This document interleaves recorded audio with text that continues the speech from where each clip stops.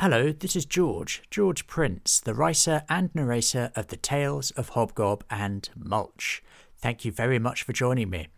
We are up to Volume 2, Chapter 4, so please do make yourselves comfortable and enjoy the Tales of Hobgob and Mulch, Volume 2, Chapter 4, The Pirates. In the realm there was a kingdom. In the kingdom there was a village. In the village there was an inn, and in that inn 2 friends, Hobgob the Goblin and Mulch the Tree, told the tales of their adventures. The Tales of Hobgob and Mulch. Hobgob and Mulch were on the beach. The sun blazed down, and they stretched out under the shade of a palm tree. "Ah, this is paradise," sighed Mulch, perfectly satisfied. "We've waited a long time for a holiday," added Hobgob. "We deserve it." He slurped his iced mountain tea. "Let's go for a dip," suggested Mulch. "Last one in buys the next iced mountain tea." They began to dash towards the sea. It was hot, and the crystal clear waters looked very inviting. Just as they were about to dive into the waves, a horse galloped across them, rearing up with surprise. "Oh, there!" commanded the rider. "I am terribly sorry. We were going so fast I didn't see you." Hobgob and Mulch looked up and recognized the mounted knight, the knight of the 3 bears who had joined their buddy ball game. They had not got off to a good start that day, but after some initial clashes, they had emerged dear friends. "Hobgob! Mulch! So good to see you! What a surprise!" The knight dismounted, and they all embraced, his horse neighing with happiness to see them again. "I still talk about that buddy ball match. I loved it so much that I introduced it at court, and they've gone wild for it. And what a fun time we had at the Dragon's Arms afterwards. Won't ever forget it. I'm just sorry I was such a stinker to begin with, but spending that time with you left me a changed knight, very much for the better." They all hugged and excitedly exchanged tales from their first meeting. "We were just going for a dip in the sea," said Mulch, looking hopefully at the lapping waves. "Would you like to join us?" "I do apologize. I interrupted. But alas, this may not be the best moment for going into the sea." Mulch looked disappointed. "Why? I was looking forward to a refreshing swim." "Sadly, I'm not here for swimming," said the knight. "I've been ordered here to rally the local militia," and he mounted his trusty steed. "There have been reports of pirates off the coast, and their ghastly galleon has been spotted approaching this very bay. We're expecting them to raid at any minute now, so you 2 had better come with me." But... Mulch was staring longingly at the refreshing waters. "Mulch, come on!" Hobgob had already gathered their things and was climbing onto the knight's horse. Soon they met with the militia. Hobgob and Mulch were not encouraged by the militia under the knight's command. They had visions of heavily armoured, highly professional soldiers, but the militia was formed of some very young fishermen, some very old fishermen, and a sheepdog. "Is this it?" whispered Mulch. "I think so," replied Hobgob. The knight addressed his soldiers. "Militia, we face a vile and cruel enemy, a dastardly foe. If left unopposed, they will bring havoc to our homes. These pirates must be stopped, and we are the thin red line. We will stop them. Seize your weapons and fasten your armour. Now we prepare for battle." The militia looked at each other and grumbled. Their weapons were sticks, piled on one side, and they had no armour. "We only got sticks, my lord," observed one of the old fishermen. "Ah, yes, I probably should have checked that first. Never mind. We will form a close battle formation, and even with sticks, we will drive the pirates back into the sea." The militia looked at each other and grumbled, but eventually they each took a stick, and after lots of orders, shouting and shuffling, they had formed a thin line, with their sticks pointing outwards towards the sea. The knight lifted a long, heavy tube from his luggage and looked through it out into the ocean.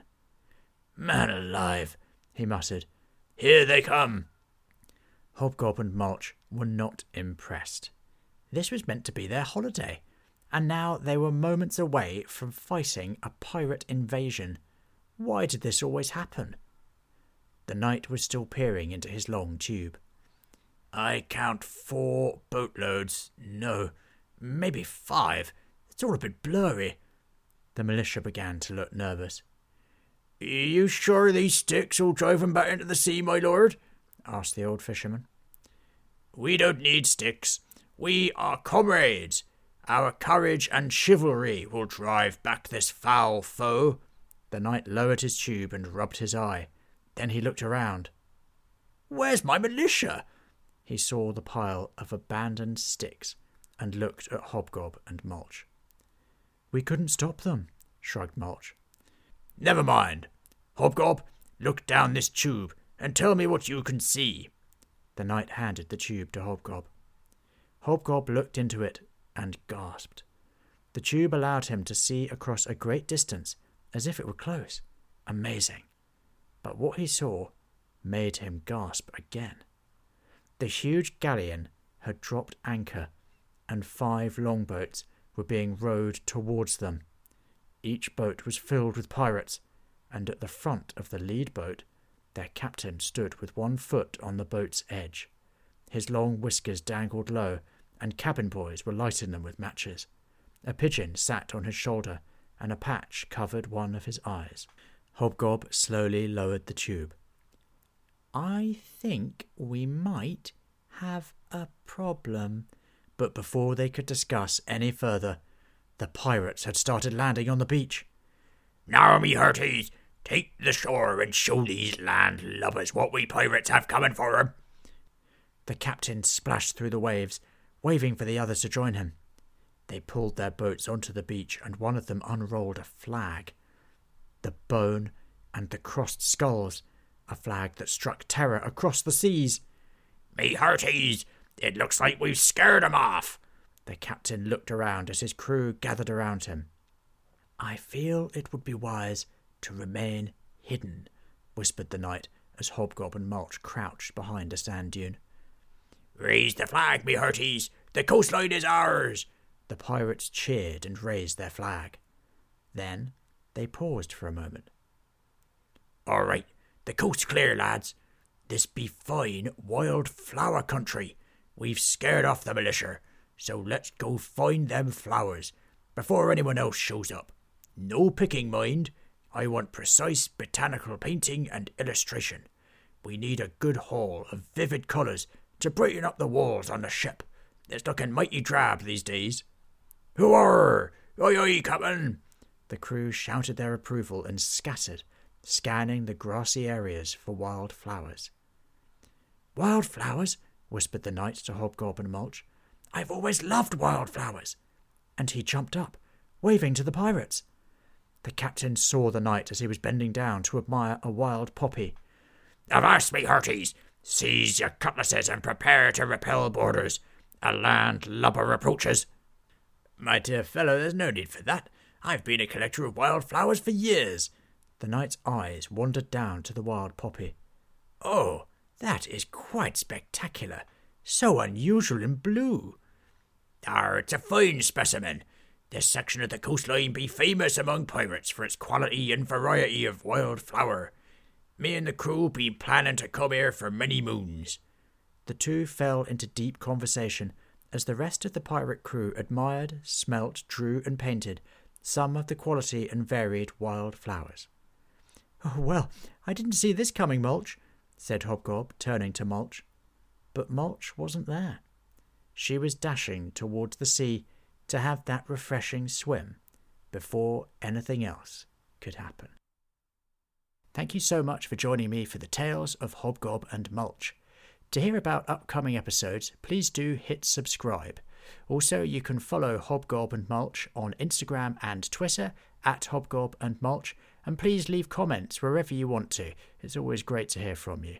All of the stories are written and narrated by me, George Prince, copyright 2020. I'm very much looking forward to seeing you next time. Thank you. Bye-bye.